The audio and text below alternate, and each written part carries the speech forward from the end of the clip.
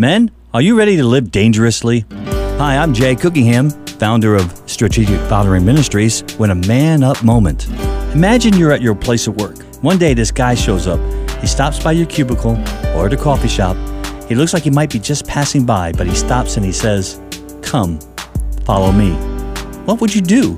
Would you question his sanity, his motives? Follow you? Follow you where? Why should I follow you? In Matthew 4, we read what the disciples did. Immediately, they followed him. They didn't hesitate. They didn't do a background check.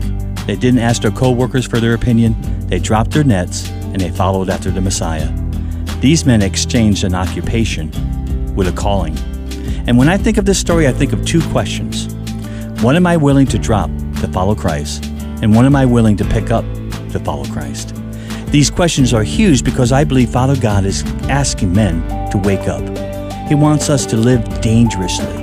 Not dangerous to people, but to the enemy of our souls, to the evil that seeks to consume this world every day. Living dangerously looks like the life that Jesus lived. One of the most dangerous things about Jesus was his willingness to serve. Dangerous people are willing to love the untouchable, the unclean, the people that nobody else will touch or reach out to.